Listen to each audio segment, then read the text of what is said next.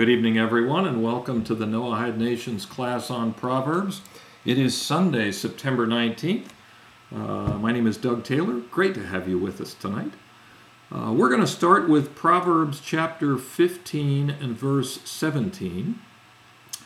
And the verse reads, and we'll get the slide hooked up so we can see this. It's better a meal of vegetables and love is there than a fatted ox and hatred is with it. It's better a meal of vegetables and love is there than a fatted ox and hatred is with it. So as we generally do at the beginning of most of these Proverbs, I'll pose the question to you, what are the questions? What questions come to mind when you look at that verse that we would want to at least sort of get on the table to understand in order to figure out what in the world King Solomon is telling us here? It's better a meal of vegetables and love is there than a fatted ox and hatred is with it. What do you think? All right, Jim, is Solomon admitting a steak is better than salad? Very good question. Good question. Obviously, he's making some kind of a juxtaposition and comparison between the vegetables and the fatted ox, or he probably wouldn't have said that. Okay. And Janine, you've asked the question, is love all that matters? Yeah. Good question. What is love doing there, and what's that about?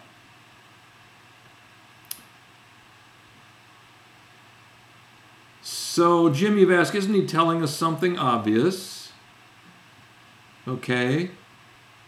Like, gee, yeah, obviously it would be better to have just vegetables and a loving environment than a really cool meal and hatred with it. Okay, good, Ray. Vegetables would have been a meal of poor people. Okay, very good point, and I think that's going to come up in our solution here. And Terry, thank you. Anything with hatred seems terrible. Yeah, obviously King Solomon's trying to make a point about a very undesirable environment. Okay, so again, I'm following the work of Rabbi Moskowitz on this, and we're going to do 4 different interpretations on this particular verse.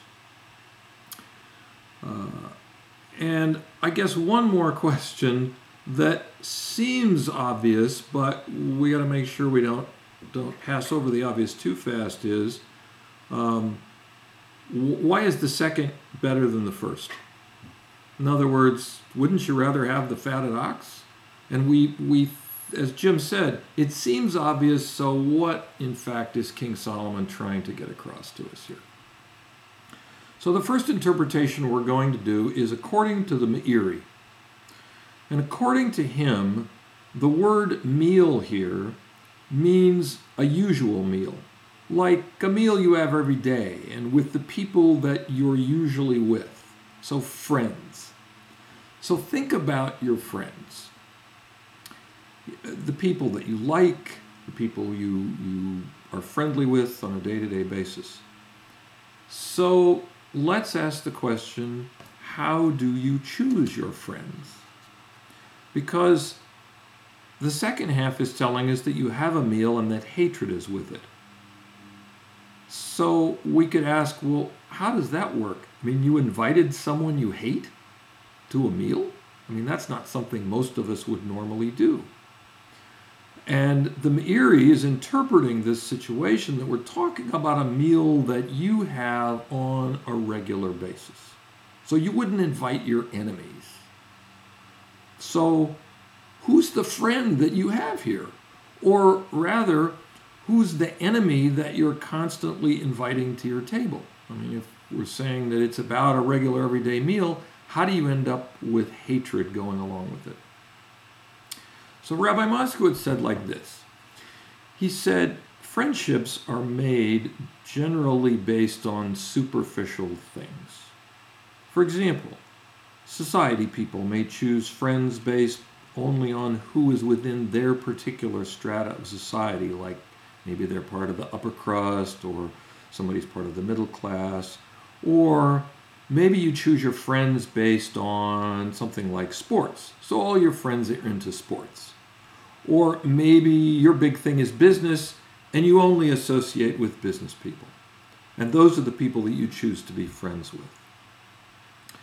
Now, among all these people, even though you may have something in common with them, there is also usually some kind of competition or jealousy.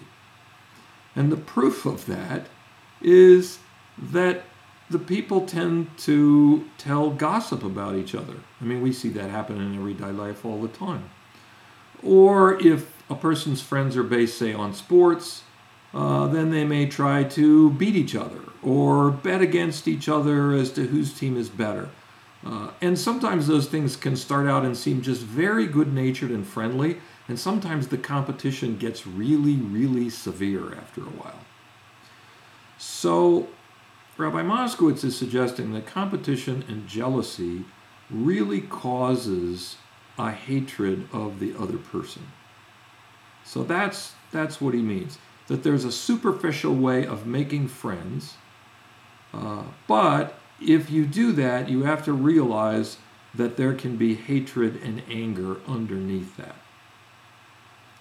Now, by contrast, when two people are truly friends, where they really relate to the soul of the other person, where they look for the goodness in the other person, someone where they don't sense those underlying negative emotions, that is a true friend.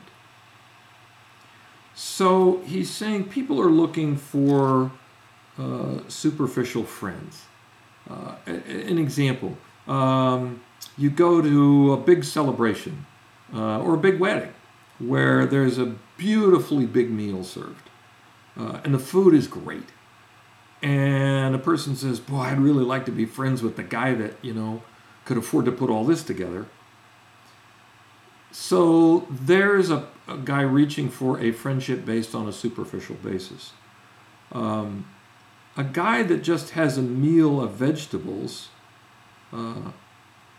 may not look too good in comparison to the guy that can afford the very lavish meal, but it could be that that guy is really the true friend, where there's no jealousy and there's no competition, and he's happy for whatever you have.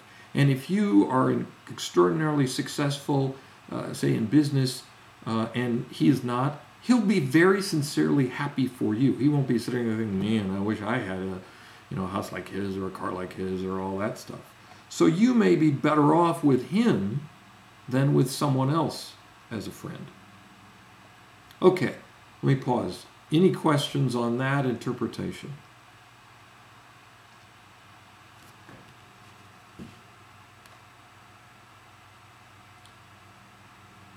Okay, and Ray, you mentioned you're trying to impress your boss with the fatted ox, but you might not like him. That's absolutely true.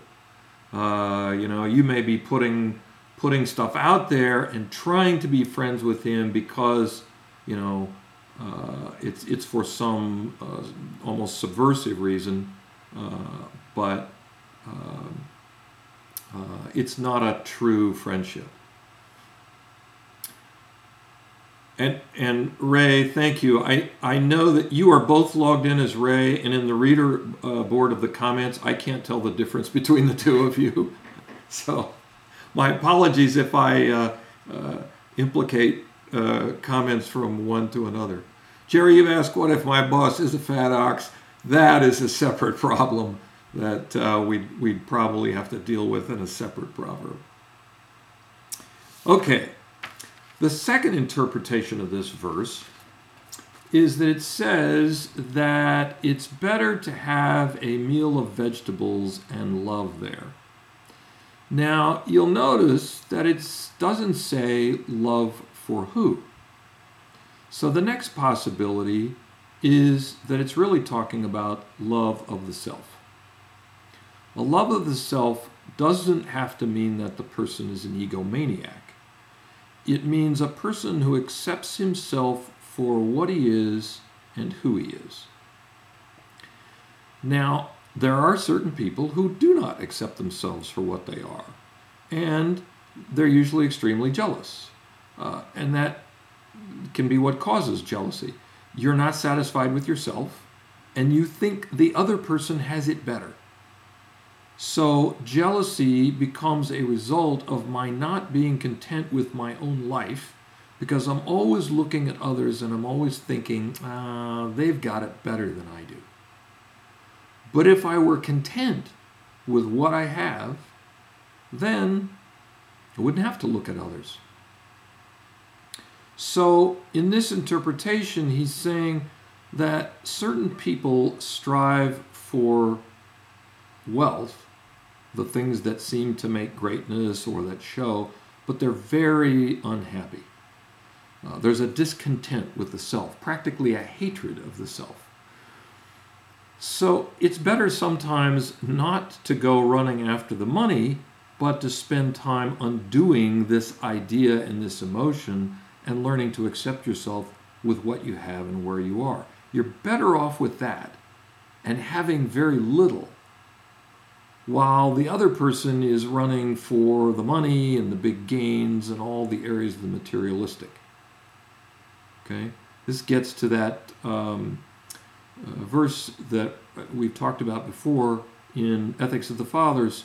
Who is rich? He who is happy with his lot. A person who accepts himself for what he is, where he is, and what he has is incredibly rich because he's in a contented state. Okay, any questions on that interpretation? Okay. For the third interpretation, the Meiri quotes from the sages, and he says like this. He says that it's talking about giving to a poor person. It's better a meal of vegetables, and there's love there when he gives it to the poor person, than if he gives a fatted ox to the poor and there's hatred there. In other words, we're talking about the motivation or the emotion of the person giving something to the poor person. This third interpretation is where a person is giving to the poor, and so you've got two different ways that the person could do that. And the Meiri gives a story around this, not about the poor, but about honoring your father and your mother. And this is the story. He says, suppose a certain person gives his father an expensive duck, a fowl. And his father asks, how did you get this? And the person says, old man, eat and don't talk so much. Don't be so friendly, just eat. So there's a situation where a son serves a father an expensive meal, but when he speaks to him in a disgusting way. He's disrespectful. Now, there was another guy. His son had a grindstone, old-fashioned mill where they ground flour. And in those days, many times the soldiers would come by and they would take food for the army. And one time the soldiers came by and the son told the father, you work behind the grindstone so you won't be around, and if they degrade anyone or hit me, because they were soldiers and apparently they would do such things, it's better me than you. So he's making his father work by the grindstone, but it's an expression of real honor for the father. He's protecting his dad. Okay? There's another story in the Talmud, in Bava Basra, that says if you give money to a poor person, you get 6 blessings, but if you comfort him, you have 11 blessings. Now, Rabbi Moskowitz asked the question, what do these stories have in common? So there's a person that wants to give charity, but has absolutely no relationship with the poor person. He has an obligation to give charity, as we all do, but his attitude is, don't bother with me, here it is, go, goodbye. You know? Or even further, maybe he actually degrades the poor person, like with the father at the meal. He puts him down in one way or another. So, if you give charity without being involved with the person, that's one level of charity. There is a second level of charity where you're actually involved with the person. You know his psychological needs. You try to comfort him. You deal with him as a human being, not just an object to give charity to. Or in the case of the son having the father work the grindstone, you may be forced to do something to protect the person. And you need some thought in the situation as to what is a real protection or a real help for this person. That takes a certain amount of thought when you start thinking about the person as a whole and what is actually going to be best for them. That's beyond just, okay, I grabbed my checkbook and I wrote a check, or I reached in my pocket and I gave some money. Or maybe you have to evaluate the situation. That's real charity. When you give him just a little bit, but there's love there. There's consideration. Love means that you're taking into account his situation, his personality, what his needs are, what his environment is, what is going to be best for him. That's real love. So it's better, he's saying, to do that than the other way, which is if you just give him an ox, but you don't look at the whole situation, or you give him a big meal, but you degrade him and you don't take into consideration his psychological needs. That's not love. You're giving, but you're not even really doing a really good thing. So that's what the verse is saying, that there's actually hatred there. You know, the person despises the poor person. And so it's sort of like, yeah, okay, here I gave you this thing, but, you know, I'm different than you. It's all about how you go about giving charity in this situation. Okay, any questions on this interpretation?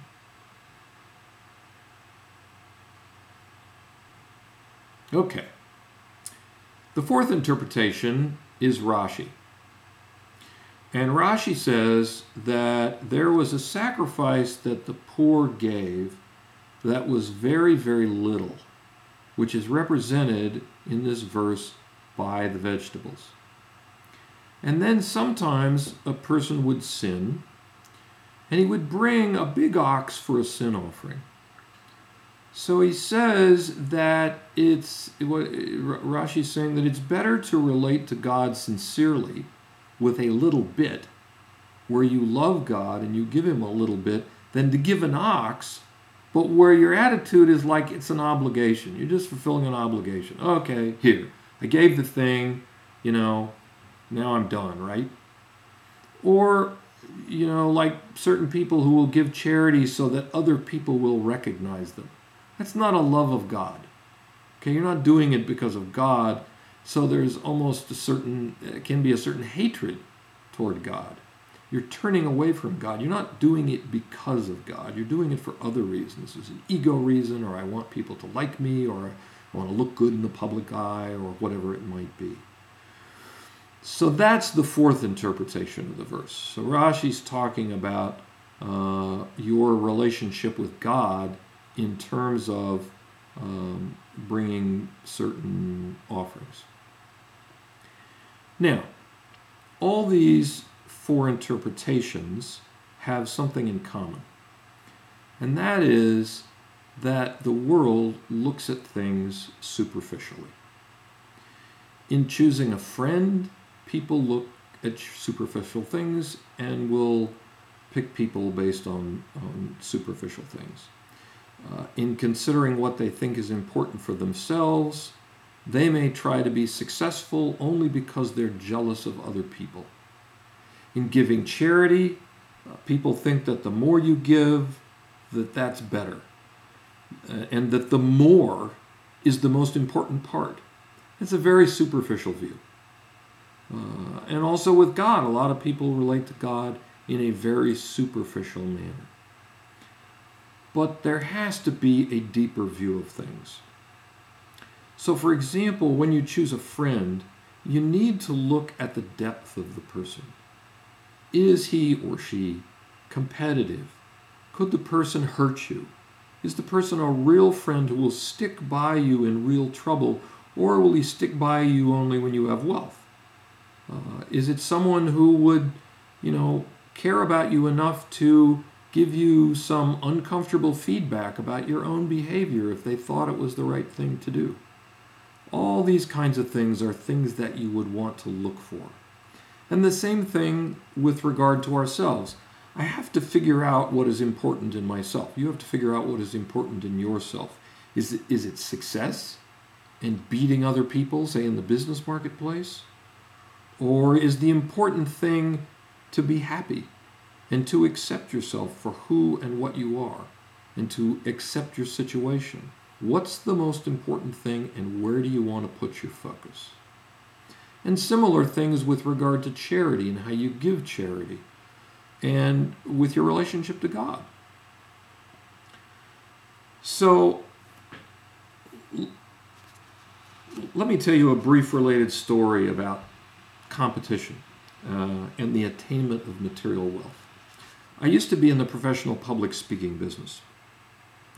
And in one of the presentations that I gave to a number of audiences, I asked people to stop and, for a moment, think about, for them, what is a peak life experience?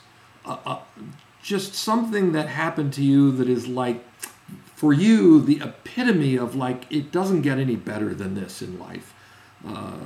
Just a super experience that you enjoyed, you loved, was incredibly satisfying to you, and that if you had to look back over the experiences you've had, that would be in the top handful of peak life experiences that you had.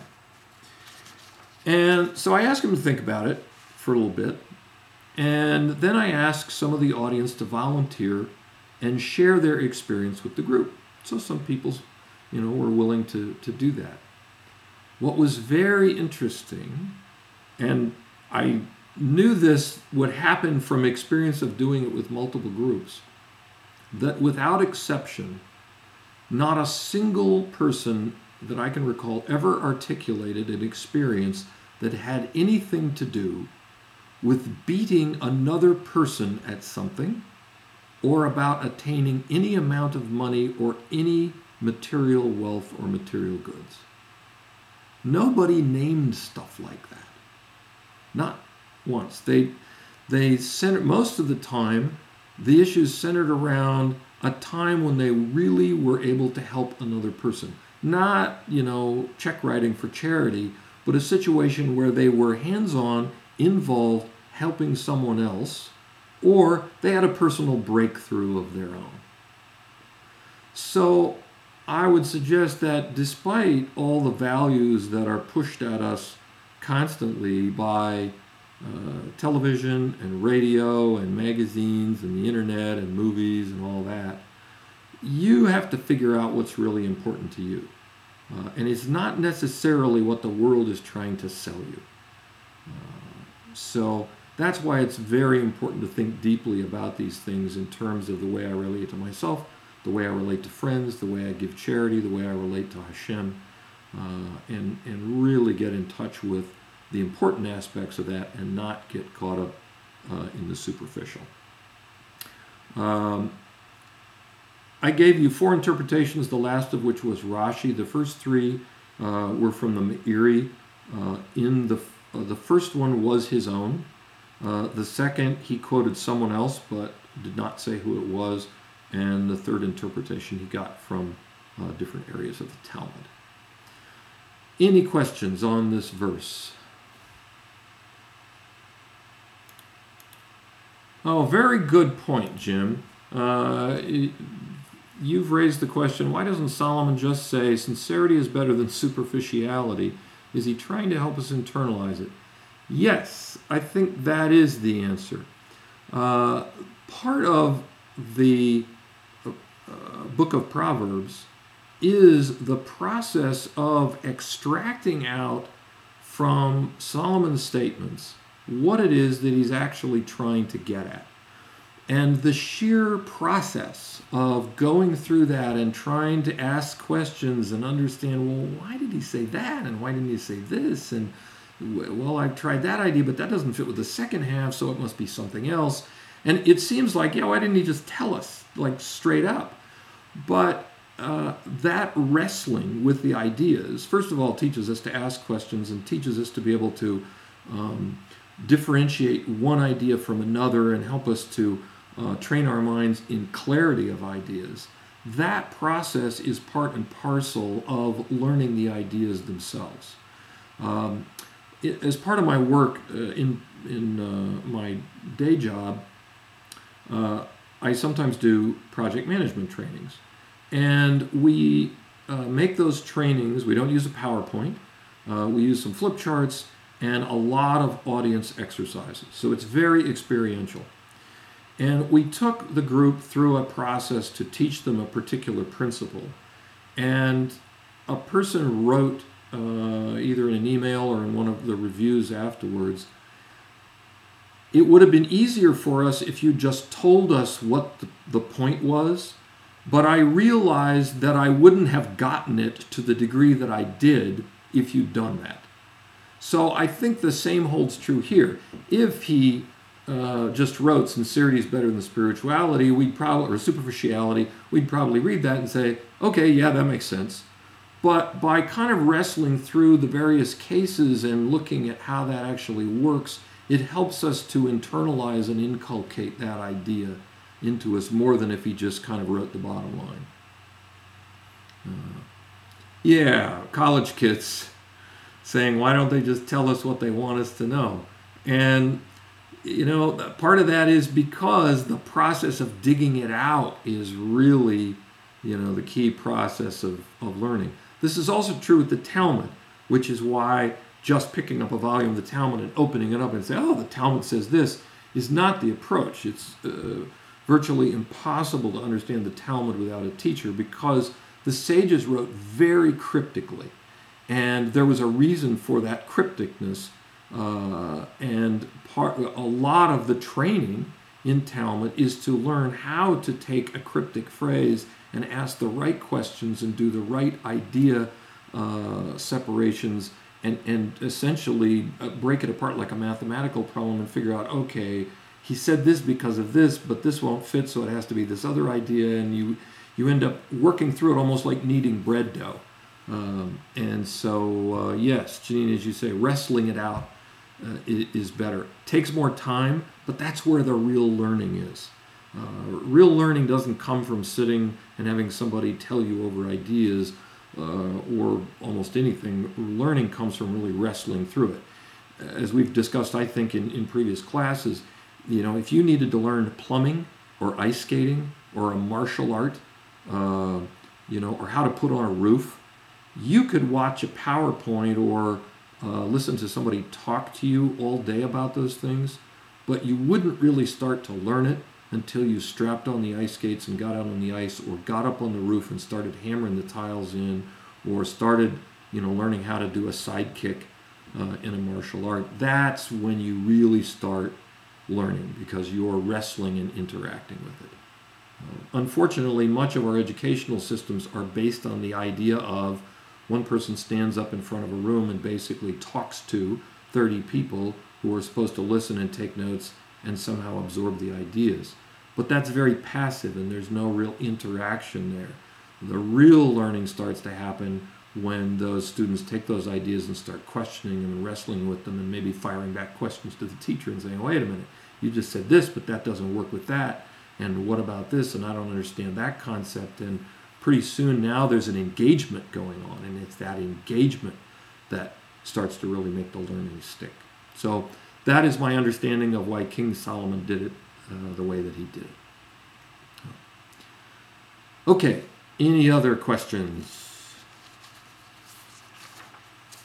Okay, let's move on to Proverbs chapter 15 and verse 18. And the verse reads, "An angry man stirs up quarrels, and a person that is long to anger, he quells quarrels." An angry man stirs up quarrels, and a person that is long to anger, he quells quarrels. So Jim's already ahead of me and knows I'm going to ask what are the questions. Does he stir them up intentionally? Okay. And I'm going to suggest that the answer is yes, at least the guy in the first half. And we'll talk about why, but it's a good question. Does he stir up quarrels intentionally, or does that just happen? What other kinds of questions can we ask? Why does he stir up quarrels? Does he just explode? Very good question, Janine. Good questions. Okay. And kind of what we're getting to on that is, what's the nature of this angry guy? What is an angry man, and what is the nature of such a person that King Solomon's talking about here? And how does he stir up quarrels? Yes, why is he angry? And the flip side of that is, it seems fairly obvious, but let's just put it on the table. What's a person who's long to anger? Thank you, Jim. Does the person who is not angry just avoid quarrels, or is he helping stop other quarrels that are not involving him? Okay, and from one of the rays, what is the temperament of the one who quells the anger? Good question. Good questions. Okay, so Rabbi Moskowitz said like this. Janine, good, thank you. What's the right attitude towards anger? Excellent, we'll talk about that. There are certain situations in life that cause you anger. Okay, we all get angry. That doesn't make you an angry man or an angry woman. Rather, an angry man has within him an emotional anger that's built in. The sages say that when his anger comes through, it's like a dam breaking. He is just looking for a fight. That's an angry man. He has a tremendous amount of anger, and he's just looking for a situation to let it out. And you may have encountered some of these people in your travels through life. If you start an argument with a regular person, okay, you might get him angry. But the angry person, he's looking for the fight. Now, when it says that he starts quarrels, what he's saying is that, or what the verse is saying, is that the guy, the angry man, is interacting with the second type of guy, a regular guy. A guy who wouldn't normally start a quarrel, or someone who is long to anger. But in the case of a regular guy, he normally wouldn't get angry, but if you start a fight with him, well, that'll awaken his anger, and he'll get involved in the fight too. So, why does the second person get angry? I mean, we know the first person has anger, and we know he's looking for a fight. What about the second guy? I mean, the one that the angry man starts up with, he doesn't have that much anger in him. So, what causes him to lose it when the other guy starts a quarrel with him? Okay? Now, let me pause. Amy, you've said if an angry man stirs up quarrels intentionally, what benefit does he think he receives from it? That's a good question. I'm not certain that the angry man is necessarily looking for a benefit other than a way to vent out his anger. He's mad. He wants to take it out on somebody. You happen to be close by, and you look at him crosswise. Boom, there's a lightning rod, and he's going to direct some of that anger at you because he wants an outlet. That's my best guess. But the second guy, the one he starts up with, what happens there? So Rabbi Moskowitz said there are two possible reasons. The first is ego. So the first guy, the angry guy, hits the normal guy in his ego. And once your ego is hurt, then most of us tend to want to protect our ego. And so it's a little bit like, if somebody walks into a room and walks up to you and says something, then you might just say something back.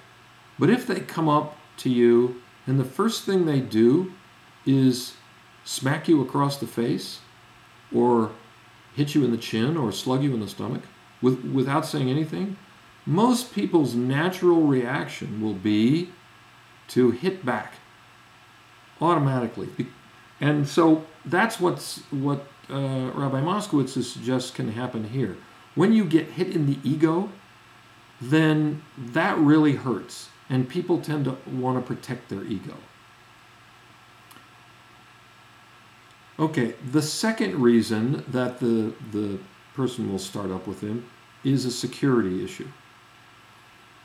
A person needs a certain sense of security, and when he gets insincere or if someone takes away his security, he gets very, very angry. So here's a little bit of a distant illustration.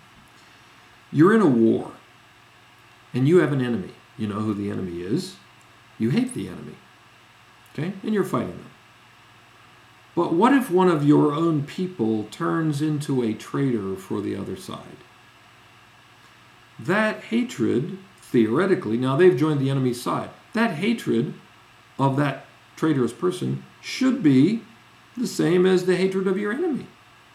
But the hatred for a traitor is generally more so. People hate a traitor. Even the other side, the side that he turned to, will dislike him. I understand that when Benedict Arnold went to England, they didn't like him there. So why is that? Because he's a traitor. And why is a traitor hated worse than a regular enemy? Here's an answer. Yeah, Jerry, good point. No trust. And Deborah, I haven't missed your question. Let me come back to that. When you have an enemy, you realize who he is. And you realize you have to deal with him. And so in one sense, it's pretty clear. Okay? That guy or that country or that group or that society is my enemy. But when you have a friend, you have a certain sense of security around that friend. Now, when you fight the enemy, you have a certain insecurity around the enemy. You know they're going to hurt you. But around your friends, you assume you're safe around them. But suppose now all of a sudden, without warning, your friend becomes your enemy. So first you had security around him, and then he took that security away in the sense that now you don't know who to trust. And you wonder, gee, if I can't trust him, can I ever trust a friend? And even if I can, it's not going to be the same trust that I had before because, gee, look, this friend turned against me. What about my other friends? So the traitor or the friend who turns into an enemy makes us feel very insecure. It's a greater insecurity than the person who I knew all along was an enemy. Okay? So they tweak that security that I had around myself, or that illusion of security, or that sense of security, and they make me feel very insecure. It's kind of like if you're in your house and you know there are poisonous spiders outside all over your yard. Okay, you get in your house and you feel a certain sense of security. I've got these four walls around me. Okay, yeah, the poisonous spiders are out there, but they're not going to get in. And all of a sudden you look down on the floor and you see a poisonous spider that somehow got in. Now what does that do for your sense of security? It becomes very, very uneasy. Like, wow, I can't trust anything now because they got in my house and I thought that was secure. Also, an angry person, going back to our proverb, an angry person is going to start a fight over a little thing. It's not going to be over a real thing, because remember, he's looking for a fight. Now, in your mind, a little thing like that wouldn't be something that should start a fight. It's like, it's just a little thing. In fact, you didn't feel that you did anything wrong. So that also gives you a certain insecurity. It's like, gee, I just said this little thing, or I just did this little thing, and the guy just completely unloaded on me. And so you had a sense of security around a certain elevation of things. And yet he came in and said, no, because you put your knife on the left side of your fork, I'm going to rag all over you. And you're kind of like, wow, this is just really weird. So that can also contribute to your insecurity, which can make you want to be angry back at him. And the insecurity could be any number of things. Could be a friend who just turned on you, a situation like we just described where you're not expecting a fight, a number of situations that could give you insecurity. And once you have that insecurity, that continues the fight, and the angry man is happy because that's what he wanted to do anyway. And so then the fight escalates into an actual quarrel, and now you're into all that. Okay. All right, any questions up till now? Yeah, Jim, you're right. Horror films abound. I never saw Arachnophobia, but it probably wouldn't appeal to me. Okay. Now, the person who can contain himself either has a good ego, and we're talking now about the person in the second half of the verse. Person either has a good ego, so that when you attack him, he doesn't feel broken, or he feels very secure, so that when you attack him, he doesn't feel that insecurity. So he doesn't need to react. Now, interestingly, what happens is an angry person who has a tremendous amount of anger has to attach that anger to something. And when the other person doesn't react to his anger, he can't attach his anger to anything in reality because the other guy doesn't see anything to quarrel about. And the other guy isn't getting angry. So the angry man doesn't have an outlet, and pretty soon he has to quit the argument. Now, there's a very interesting tangential point about how to deal with an angry person. And somebody, I think, asked this question, or what's the right attitude towards anger? Well, it depends. You certainly want to avoid getting drawn into it, because essentially what happens is, when I have people in a room, we sometimes illustrate this through a little martial arts analogy. So let me talk you through it and see if this will make sense. If a person walks up to me and throws a punch at my head, which is similar to, if you get the metaphor, an angry remark, and I take my arm and I put it up like this to block that punch coming to my head, the person has a lot of power coming my direction, and I have a lot of power pushing back at them. And right about the middle of my forearm here, my arm is going to connect with their arm, and there's going to be a big clash of energies moving in two directions, and it's going to hurt. And then what I'm going to do is I'm going to say, well, I'm not going to let him hit me. And so while he's got his arm going for my head, I'm going to circle around and try to punch him in the gut. And he's going to see the punch coming. He's going to take his other arm and try to block that punch. Now we have another set of two energies crashing against each other, and it's going to hurt. And we're going to go back and forth like that until one of us is bloody and on the floor. And it's going to be pretty painful. And that is often what happens when an angry person approaches us. When somebody comes up to me and says, Doug, you are the stupidest person I have ever seen in my entire life. And I get my ego damaged by that, and I say, I am not stupid. You're kind of dumb for making a statement like that. And of course, then he comes back and counters with something else.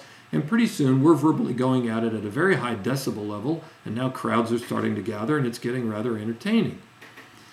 So the answer is, if you have a freight train coming towards you, what is easier? To try to stop the freight train or get out of its way? And I'll suggest that the answer is to get out of its way.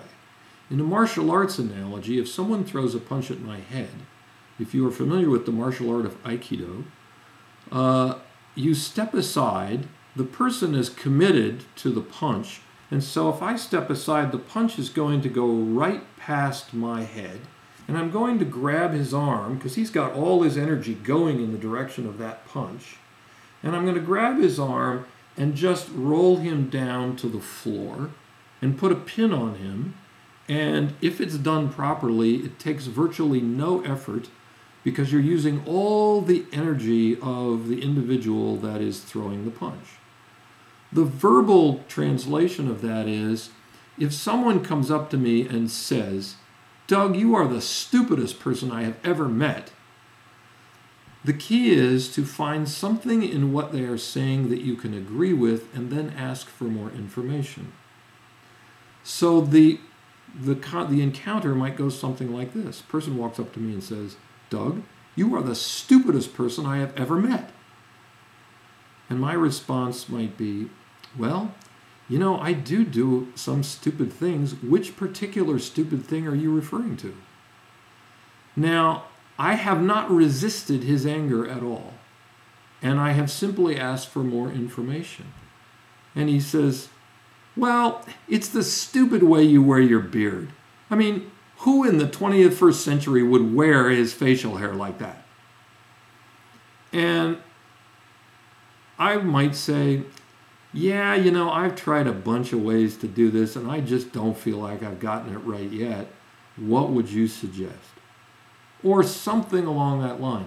When I'm not resisting his anger, it's very difficult for him to keep it up, because it's like needing something to push against.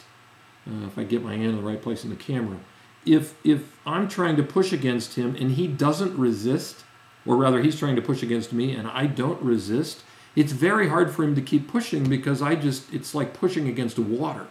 There's nothing there to push against.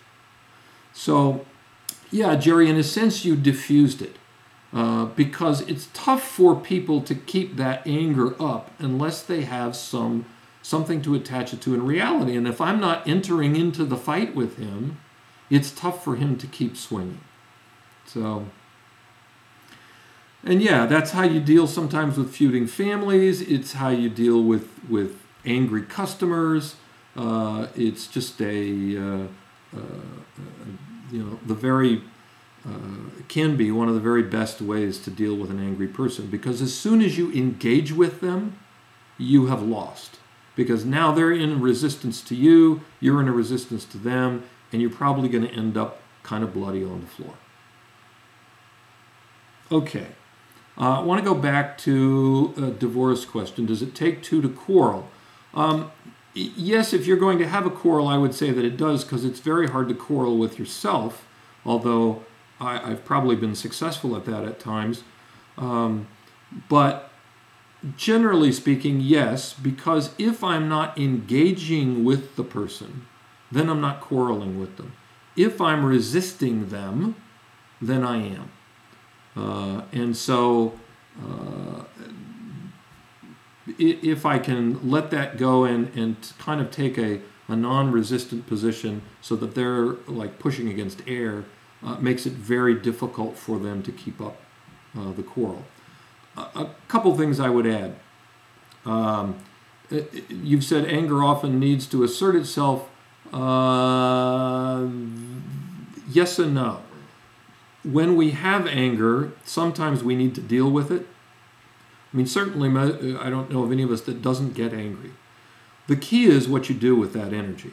And ideally, we work on our emotions enough so that we don't get angry, and we understand the reasons that cause us to do it, and we undo those emotions so that situations don't make us angry. Like the guy cuts me off in traffic, and it just really rankles on me.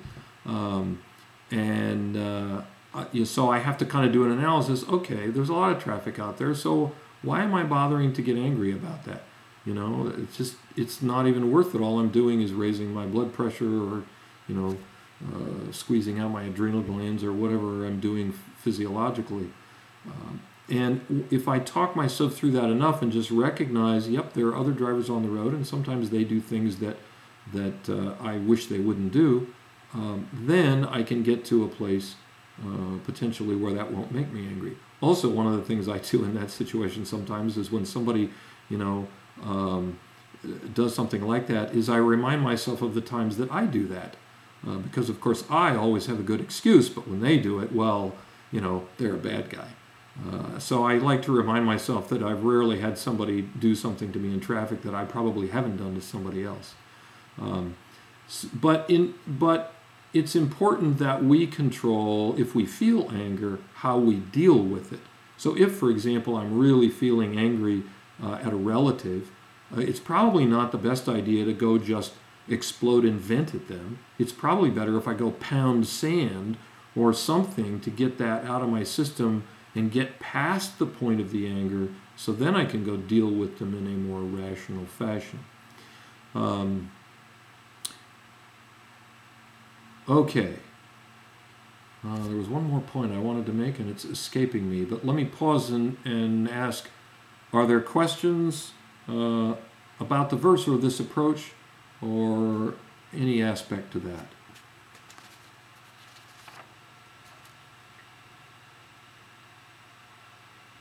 Okay. Let's move on then to Proverbs chapter 15 and verse 19. And the verse reads, get the slide up here. The road of the lazy person is like a gate of thorns, and the path of the righteous is smooth. The road of the lazy person is like a gate of thorns, and the path of the righteous is smooth. What do you think the questions are here? Okay, Jim, thank you. How does lazy relate to righteous? Yeah, lazy is not the opposite of righteous. And generally speaking, the verses juxtapose things that are opposites. So what's up with that? Those two are not opposites of each other. Good question. Good question. What else? Doesn't the lazy path seem like an easy path? Yes, it definitely could. Definitely could. Good. And are the righteous diligent? I'm guessing, Janine, that you pulled diligent from a slightly different translation than the one that I'm using.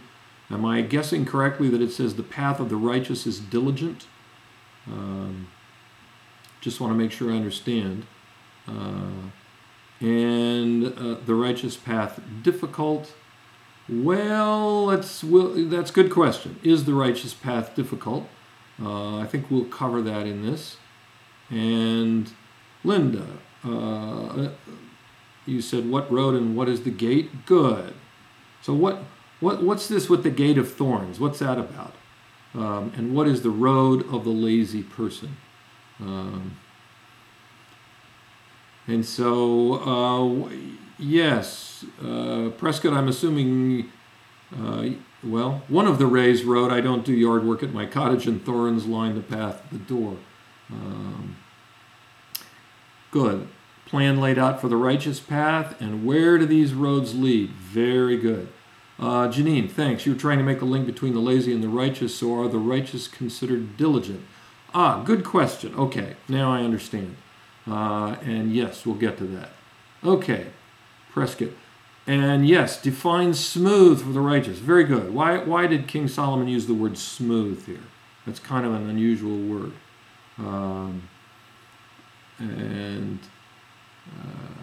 Okay.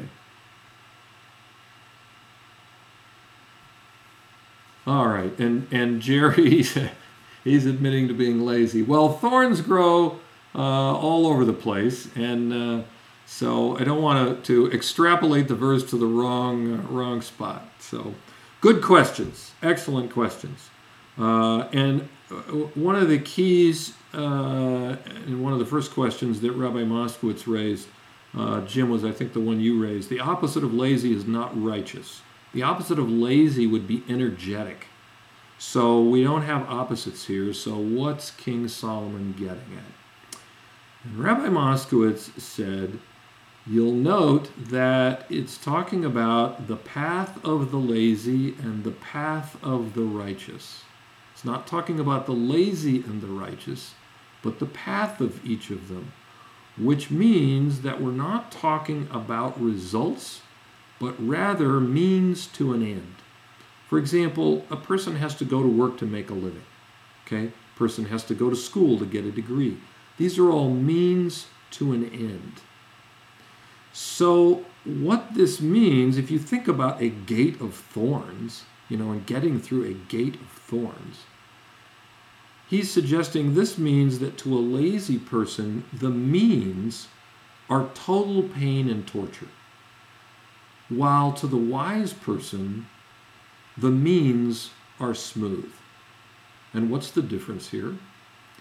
The lazy person usually wants the results, but he wants to skip the means. Give me the college degree, but I'd rather not have to put in the 4 years. Or give me the bumper crop, but I really don't want to have to sow my field. And so in his mind, there are two things. In reality, he knows that he needs the means in order to get the result, but emotionally, unconsciously, he thinks that it's unjust for him that he has to use the means. I mean, in his view, the right and correct thing is that the world should give him results without having to go through the means. Isn't he entitled to just have it all on an easy platter? So if you think about that mindset, then when the lazy person actually works, he's in terrible conflict about it because he feels that this shouldn't be happening. I shouldn't have to do this. It's not fair. So he's in a lot of conflict. And that conflict is like a gate of thorns. He's constantly in turmoil. But an intelligent person who accepts reality for what it is, he wouldn't do the means if he didn't want the result. And he accepts the reality that he has to use the means to get it. He knows there is no free lunch. And since he accepts that, he accepts reality, he accepts that he has to go through the means to get the result, he's not in that conflict. And so for him, the road is a smooth one to wherever he happens to be going. Okay, any questions on that verse? Okay, in that case, we'll stop here. Stay tuned. I meant to check a scheduling issue. Stay tuned to the Noahide Nations Forum. I think we will have class next week. There's a possibility I may have to cancel because of a scheduling conflict. Let's presume for the moment that it's on, and I'll post a notice on the forum if it is not. So thank you all for joining, and I'll look forward to talking with you next time.